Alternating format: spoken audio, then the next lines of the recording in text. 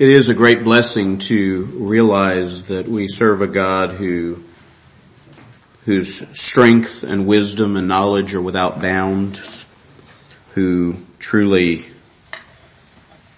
works His will in the armies of heaven, among the inhabitants of the earth. There's none that can stay His hand or question, "What doest thou?"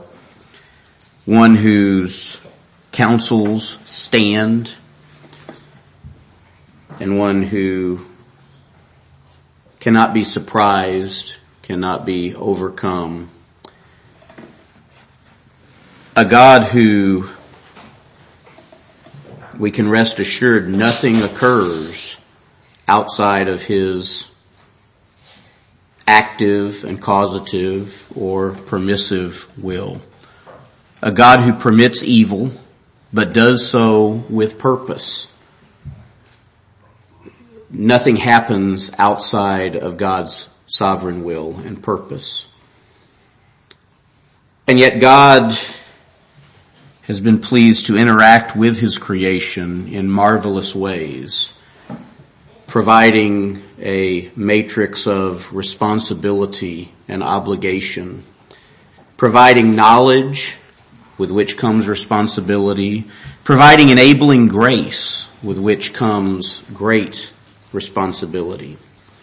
In the Colossian letter, the Apostle Paul writes to a church that is established in that present truth, established in the grace of God and an affection for, a love for this sovereign God. And it's hard to know where to begin in this first chapter, so we'll just jump in with verse 8. Where he writes that Epaphras also declared unto us your love in the Spirit. For this cause we also, since the day we heard it, do not cease to pray for you and to desire that ye might be filled with the knowledge of His will in all wisdom and spiritual understanding, that ye might walk worthy of the Lord unto all pleasing, being fruitful in every good work and increasing in the knowledge of God, strengthened with all might according to His glorious power, unto all patience and long-suffering with joyfulness. Paul says, I'm praying for you, the church in Colossae, and by extension, the prayers of God's people for the churches around this world today. The prayer is what? That we might be filled with the knowledge of His will. God is sovereign and God works His will. But what a blessing it is, He's given us an understanding that we might know His will, that we might know what great things God works. That's the message the gospel presents, is God is on His throne, He's working, and this is His will. And what is the will? That we might be filled with the knowledge of His will, with all wisdom and spiritual understanding, and that knowledge might effect a change in our lives. That ye might walk worthy of the Lord unto all pleasing, being fruitful in every good work. Jesus Christ Himself taught a lot about fruitfulness. Remember the parable He gave of the sower, and the question of that parable is not are you barren or unfruitful ground? The question is, are you bringing forth fruit? And if so, is it 30? Is it 60? Is it 100-fold? Are you fruit bearing? That ye might walk worthy of the Lord unto all pleasing, being fruitful in every good work, and increasing in the knowledge of God, strengthened with all might according to His glorious power. That you might have the knowledge of God and that you might be strengthened with God's power. God's the source. God's the one who gives power. According to His glorious power, unto all patience and long-suffering with joyfulness. It's amazing how many in this world are pursuing happiness, are pursuing joyfulness, and never finding anything except dissatisfaction. And the reason is simply this: the only source of joy is Jesus Christ. The only source of real joy is serving the Almighty and Sovereign God. But so many people are so self-focused focused, so self-interested that they seek joy in the things of this world for their own sake, and in doing so, they find nothing but misery. The tighter we try to grasp something that we think will give us pleasure, the more it slips away and we lose any joy. Paul's prayer is not that we might be miserable in the service of God, but rather that we might be filled with the knowledge of God so that we might know what it is to find joy with all joyfulness, giving thanks unto the Father, which hath made us meet to be partakers of the inheritance of the saints in light. Notice how at the center of everything is God. Giving thanks to the Father. Why? Because He has made us fit. He's made us meet. He's made us suitable to be partakers of this inheritance. The inheritance of the saints in light or in understanding. He's given us knowledge. Again and again, He's given us the ability to comprehend. Peter would say, walk soberly, think soberly, having a mind that is a right mind that understands what's going on. It's like having light turned on in a dark place. That which was so confusing about us, all of a sudden is crystal clear. Why? Because we recognize God's work, God's purpose, and God's power. Who hath delivered us from the power of darkness. Darkness has power. You don't believe it? Have you ever been shut up in a place that was completely dark, with no candle, with no flashlight, with nothing to give a source of light? You're bound by it. You can't do anything. You don't know where to go, which way to turn, no way out. Like the country song says, blind and afraid of the dark. What a terrible place to be. He's translated us from the power of darkness into the kingdom of His dear Son, in whom we have redemption through His blood, even the forgiveness of sins. It's terrible to be blind and in the darkness of this world. What a wonderful thing it is to have light. But with light comes knowledge. With light comes understanding. What a blessing it is with that light to know that there is forgiveness of sins. Why is that so important? Because sins also bind us, imprison us, prevent us from having any hope or any progress. But Jesus Christ has given us redemption through His blood. Redemption that's applied, that's real, the forgiveness of sins. Verse 15, he steps aside for a moment to point out the glorious nature of Jesus Christ, who is the image of the invisible God, the firstborn of every creature. For by Him were all things created that are in heaven, that are in earth, visible and invisible, whether they be thrones or dominions or principalities or powers. All things were created by Him and for Him. And He is before all things, and by Him all things consist. He is the Creator God. He is glorious. He is infinite. He is powerful. Everything is created by Him. Everything is created for Him. Understanding and having the knowledge of God begins with that realization. Everything that is exists not for us, but for Him. Why did God create the world? He created it for His glory, for His purpose. Why did God create man? He created man for His glory, for His purpose. Why did God choose to save men? For His glory. Why did they even need to be saved? For His glory. It's all about Him. And that's what Paul brings home to the church of Jesus Christ in this writing. He made everything for Him. And He is before all things. Before in time, before in priority. He is more important than anything else. And we need that beaten down into our brains. We need that beaten into our heads. God is first. Christ is the priority always, no matter what the question is. It's His will that matters. And it's Jesus Christ's glory that comes first. Everything else is secondary. And if we understand that, then we can begin to walk in the way that He's commanded. He is before all things, and by Him all things consist.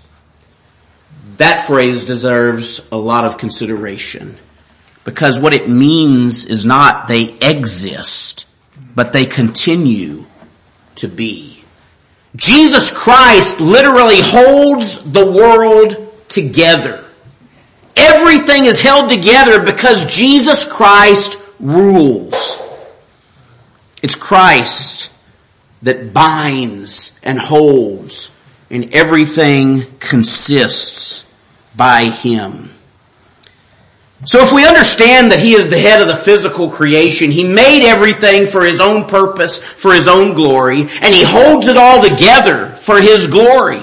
It's because of His power that the planets continue to move, that the earth continues to rotate, that the sun rises in the morning and sets in the evening, that there's oxygen for us to breathe. The physical nature of existence is by Him, and it's for Him. Then why would it not be reasonable to understand this next part? And He is the head of the body, the church, who is the beginning, the firstborn from the dead, that in all things He might have the preeminence. That in all things He might have the preeminence. All things. In creation, He has the preeminence. He made it for His glory. He holds it together for His glory. But in your heart, in your mind, He should have the preeminence. Why? Because you were made for that purpose, for His glory. And if you begin to have the mind of Christ, if the Spirit of God has worked in you, if it's given you an understanding, then you know that He is, and that He's a rewarder of them who diligently seek Him.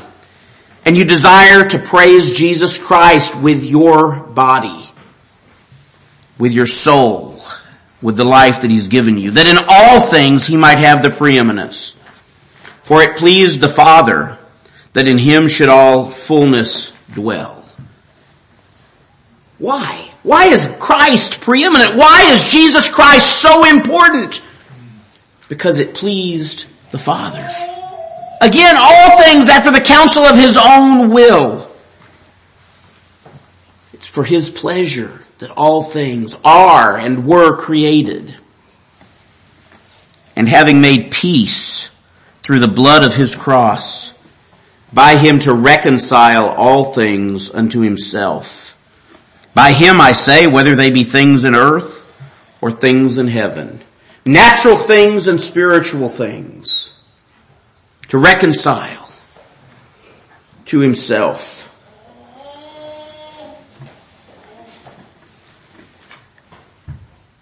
Jesus Christ made peace. Why was peace necessary? Well, because sin separated. There was division. God created all things for His glory. And yet man had become enemies with his God. Man who was created for God's glory sought to deny that glory. Man began to take the creation of God and exalt it and make of it idols and gods. Romans chapter 1 explains how man suppressed the knowledge of God that was visible in all creation and made gods out of the very created objects. And God wasn't pleased with that. In fact, God destroyed these things. And Jesus Christ came. God manifest in the flesh, the God-man, Jesus Christ. And He took our sins, the sins of His people, upon Himself. And He nailed them to the cross. And by His death, He reconciled all things to Himself. And that includes you, believer in Jesus Christ. And you, who were sometimes alienated and enemies in your mind by wicked works.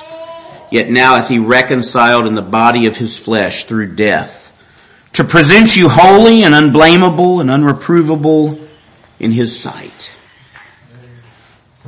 Jesus Christ, by his death, secured a work in you. Everyone who believes the gospel of our Savior Jesus Christ has evidence this work is a work of God in you. Because it's this that enables you to believe, and with belief comes responsibility. Oh, he calls on all men everywhere to repent. But who are those who hear that message and are convicted by the weight of their sin? Who are those who repent, who turn to him, who are broken at the feet of Jesus?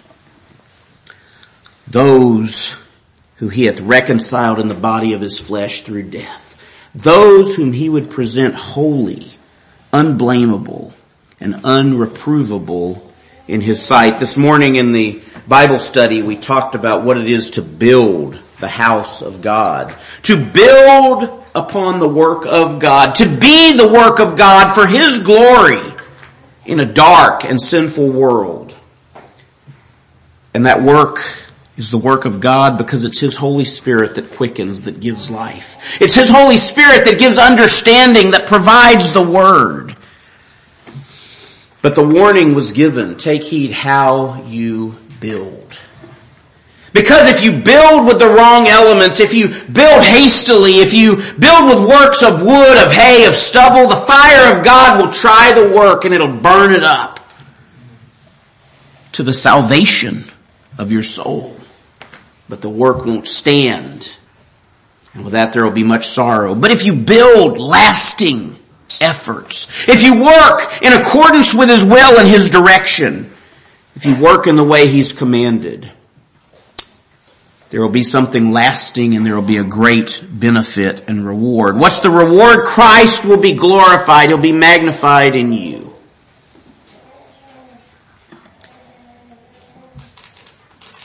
To present you holy and unblameable and unreprovable in his sight, if you continue in the faith, grounded and settled, and be not moved away from the hope of the gospel which ye have heard.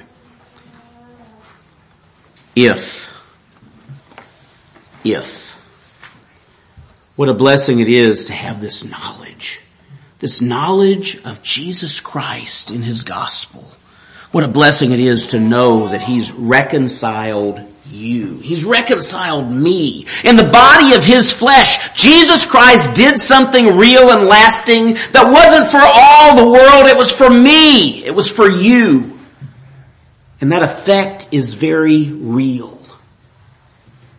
Because young or old, those who have been partakers of this grace have experienced a transformation, a change of direction, a change of heart, a change of mind. You cannot do the things that you would, Paul says in the Galatian letter. No longer constrained by merely an external force or rule of law. No longer constrained by the expectations of society, but instead constrained by the Spirit of God, convicting and directing and empowering.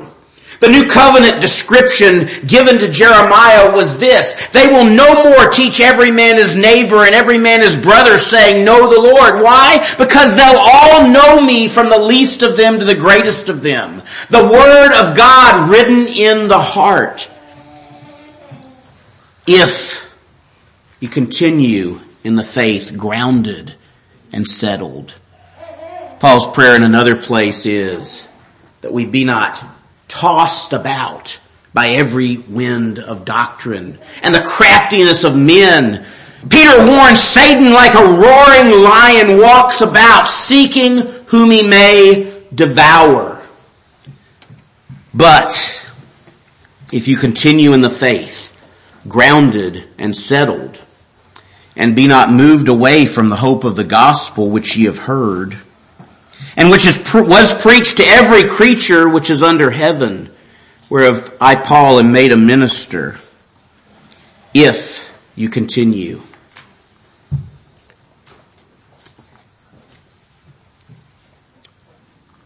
Paul again takes an aside. I, Paul, am made a minister who now rejoice in my sufferings for you, and fill up that which is behind of the afflictions of Christ in my flesh for his body's sake, which is the church. One of the things Paul conveys by inspiration to the church at Colossae, and to you and I today, is the motivation of his building. The motivation of his service. What Paul lived for. And it was for the church of Jesus Christ. Why? Because Christ died for his church. Because he gave himself for you. And Paul says, I fill up the measure of the afflictions of Jesus Christ. I suffer in my flesh. And I do it gladly. I do it for his body's sake, which is the church. There's so much going on here in this text as we think about what he's saying. Now, twice he's mentioned the church of Jesus Christ. Jesus Christ gave himself for his church. He gave himself for his bride. And Paul says, I suffer gladly for his body, which is the church. And these two ideas are pervasive in Paul's writing. One, we are the body of Christ. Christ is the head, we're the body. He tells the Corinthian church this. We all are members together of the body of Christ. And the other one he talks about is the building of God, the house of God, the church. And Paul says, I rejoice in my sufferings for you. I fill up that which is behind of the afflictions of Christ in my flesh for his body's sake, which is the church, whereof I am made a minister according to the dispensation of God, which is given to me for you to fulfill the word of God. It's interesting how Paul phrases this call to the ministry, if you will. He says, I suffer for you. I do it gladly because I was made a minister. I was made your servant by a dispensation of God given to me. What is a dispensation? It's a gift. It's a direct gift. God gave this to me. For you. He gave to me to suffer. He gave to me to minister to you, to fulfill the word of God.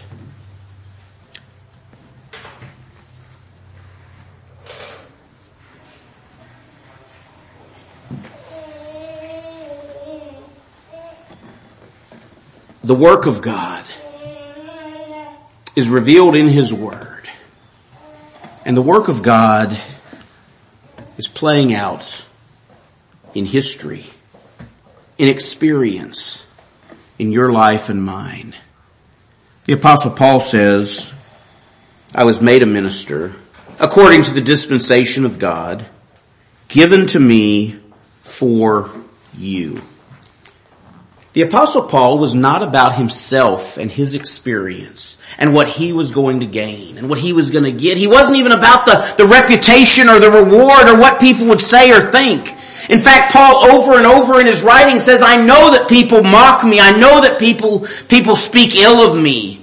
And he says, I don't measure myself according to man's measure. Why? Because I've been given a dispensation of God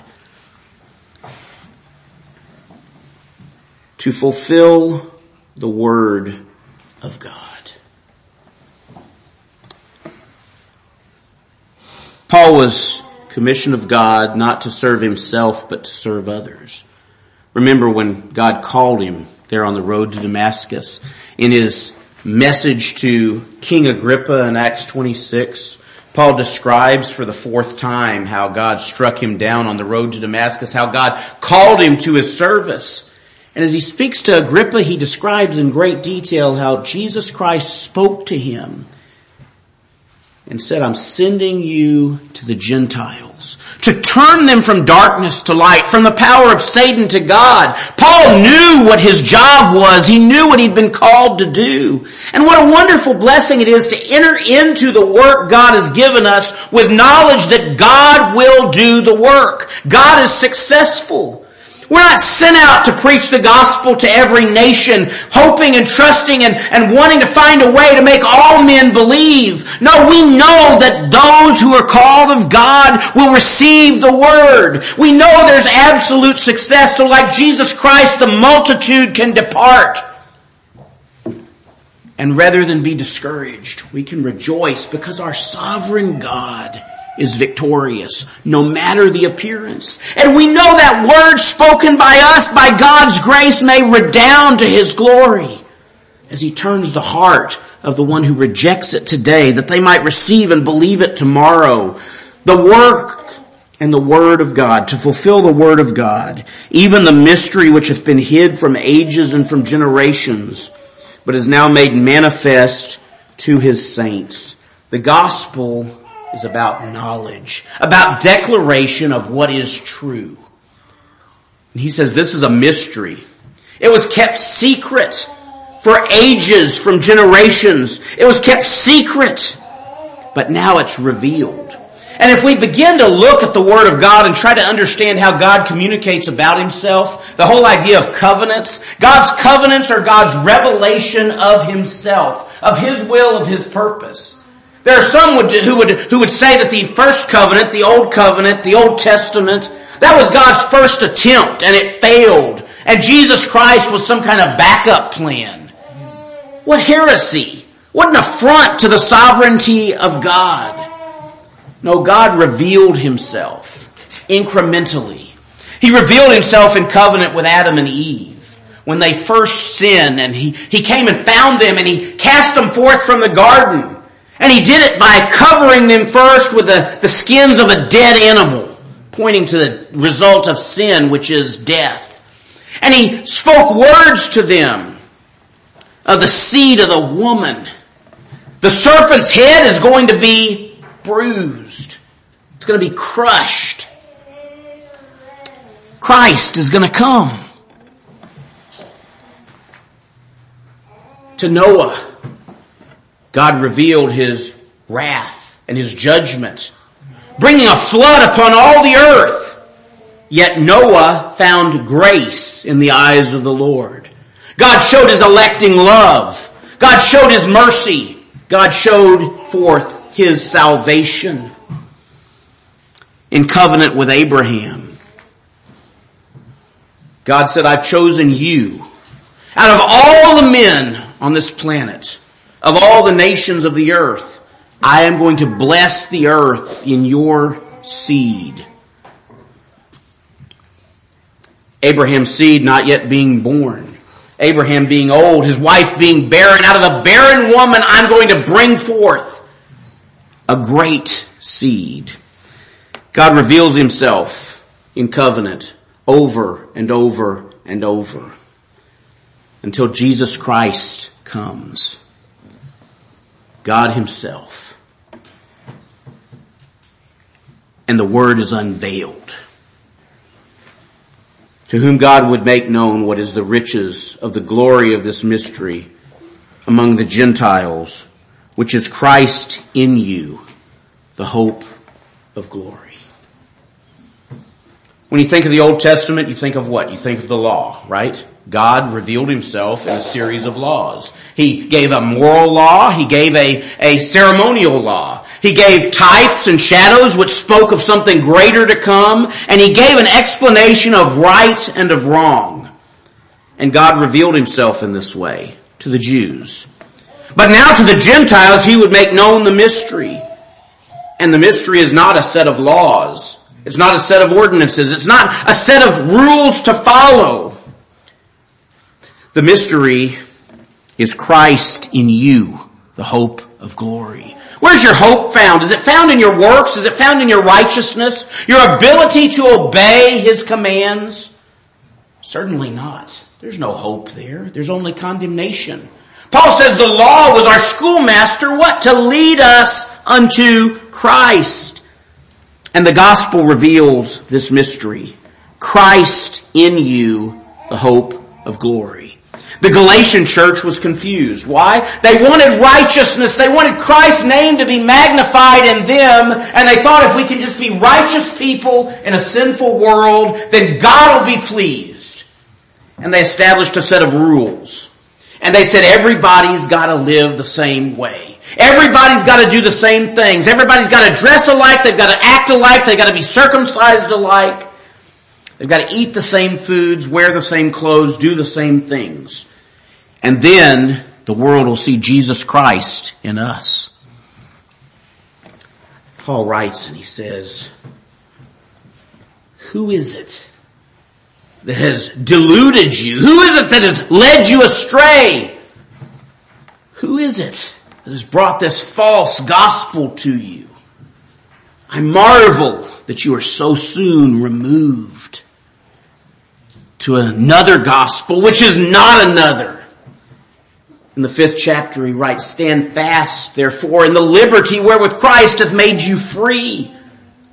Liberty to sin? Absolutely not. Why? Because Christ in you works true righteousness, so that you cannot do the things that you would.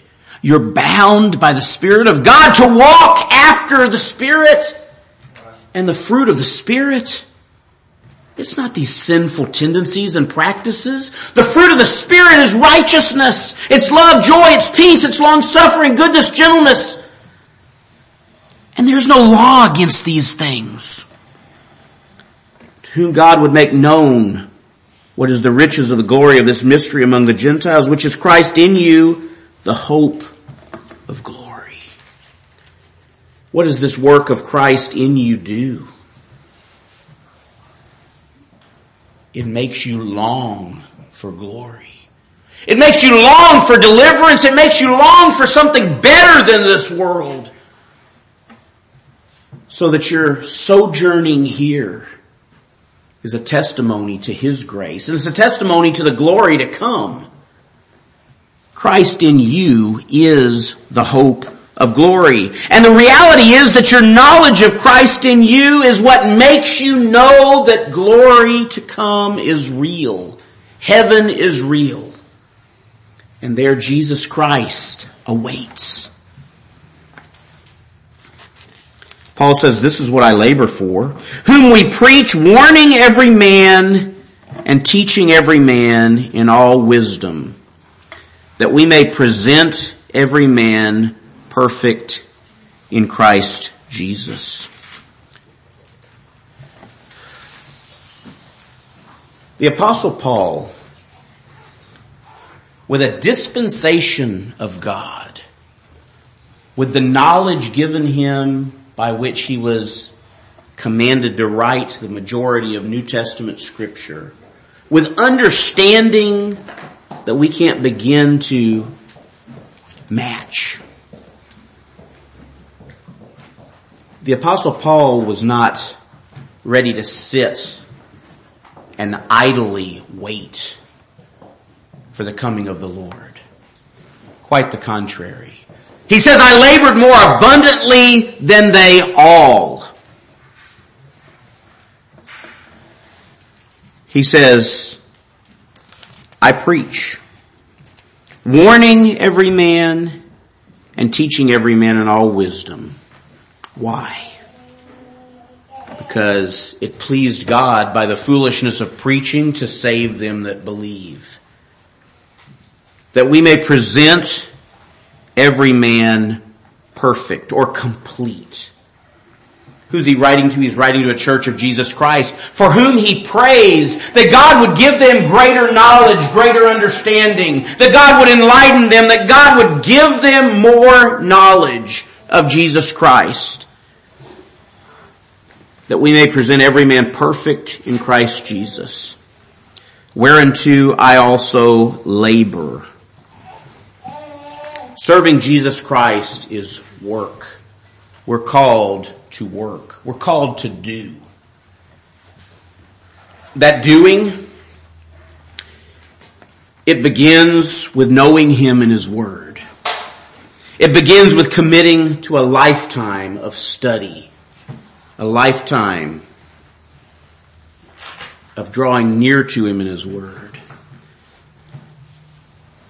But that study results in application. It must have application. That knowledge, as we gain it, must be applied in our lives. The things that we say, the things that we do. What we do matters.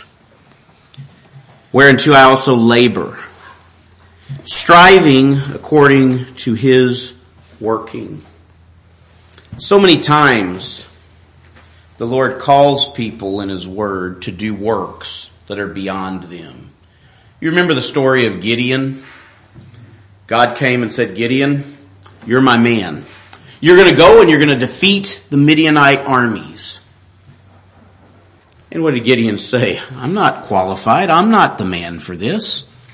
God says, I said you are. Are you going to argue with me? Well, no, I'm not going to argue, but just to make sure, can you prove to me that you're God? I'm going to put out a fleece. Make it wet and the ground dry. Okay, that worked. Put the same fleece out and make it dry and the ground wet. All right, it must be of God. Gideon goes out and gathers together an army, which is a dwarf army compared to those he's going to go up against. And then God says, nope, too many. Pare them down. Pare them down to nothing. Why? Because it's not Gideon's strength that's going to defeat the army. Well, brothers and sisters, it's not your strength that's going to enable you to glorify God in your life. It is the work of God. Striving according to His working. You know, so often we fail in attempting because we discount our ability and we say there's no hope, it can't be done. That's our default reaction and response. And according to human reasoning, that's always the case. Why would we go and proclaim the word to people who are unbelieving? They're just going to mock us. They're going to laugh at us. They're going to turn us aside. Why would we stand up to those who are evil and wicked? We know that their wicked works are there. We know the evidence before us. All they're going to do is turn on us. Why would we do such a thing? Why would Paul go and preach the gospel to Gentiles who are polytheistic, who have control and power, and call on men to turn away from those deities to serve the true and living God and die with Him? Why would he do that?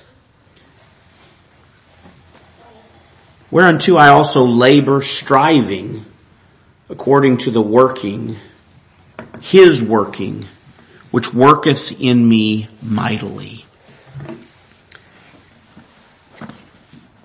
As Jesus preached in John chapter 6, the people had been amazed by His miracles. They'd been amazed by His feeding of the 6,000. And Jesus upbraided them and said, you follow me not because of the words that I speak, nor because of the miracles that I do, nor because of who I am. You follow me because of the bread and the fish that you've eaten.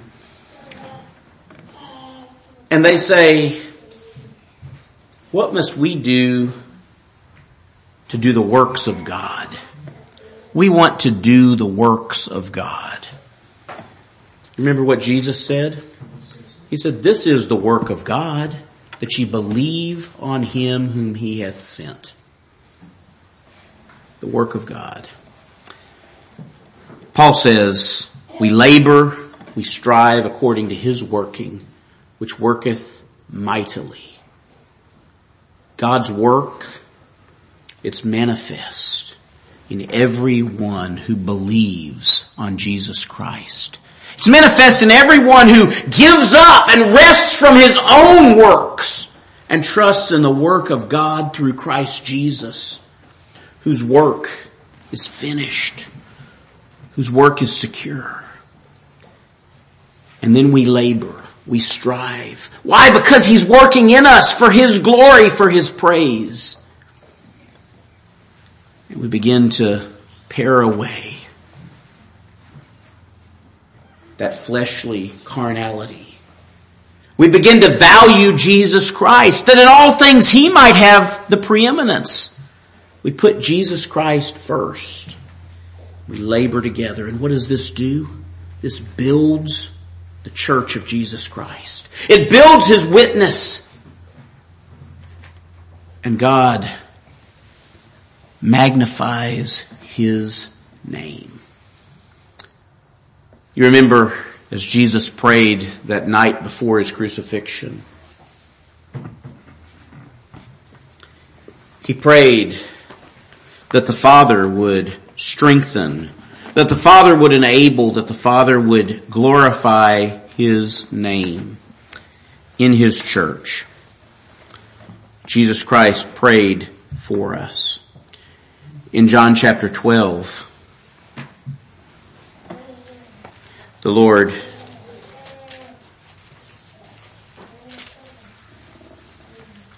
calls out to God, glorify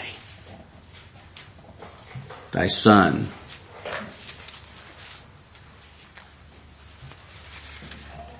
And the Father responded, speaking from heaven, saying, I have glorified it, and I will glorify it again. God is interested in one thing, and that is His glory. And God's desire for His glory is the purpose for which the world was made, for which Christ died and lives again, and for which you live in Him. The world is filled with people who profess that they're just looking for the purpose in life. The world is full of professing Christians who say, I'm just waiting for God to show me what I'm supposed to do, to show me my purpose in life. God has revealed His purpose.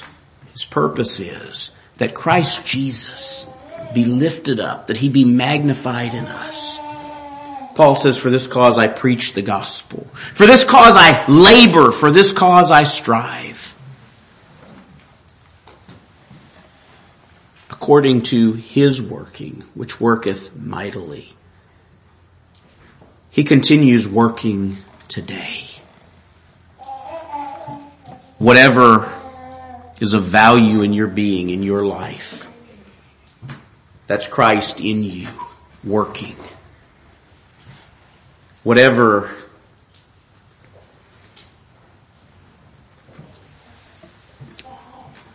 you have built of gold, of silver, of precious stones, whatever is valuable in the kingdom of God that you've had a part in, that's God working in you, through you. And the work of God is this, that you might believe on Him whom He hath sent. And that is Christ in you, the hope of glory. So is there hope for the church of Jesus Christ? Yes. Because God is building His church. Remember where we began. Jesus said, upon this rock will I build my church. What rock is that? The revelation of who Jesus Christ is, not by men, but by God Himself. I will build my church. The church of Jesus Christ is still being built today. The church of Jesus Christ, to whom Jesus said, lo, I am with you always, even until the end of the world. And then what? Then it's caught up to be with Christ. And so shall we ever be with the Lord. Christ in you, the hope of glory. Jesus Christ lives. Jesus Christ reigns. And the God whose sovereign sway made and rules and will consummate this world is the God that you've been blessed to know, to trust, to glorify as you believe on His word. He's revealed His will to us. He's revealed His will in us.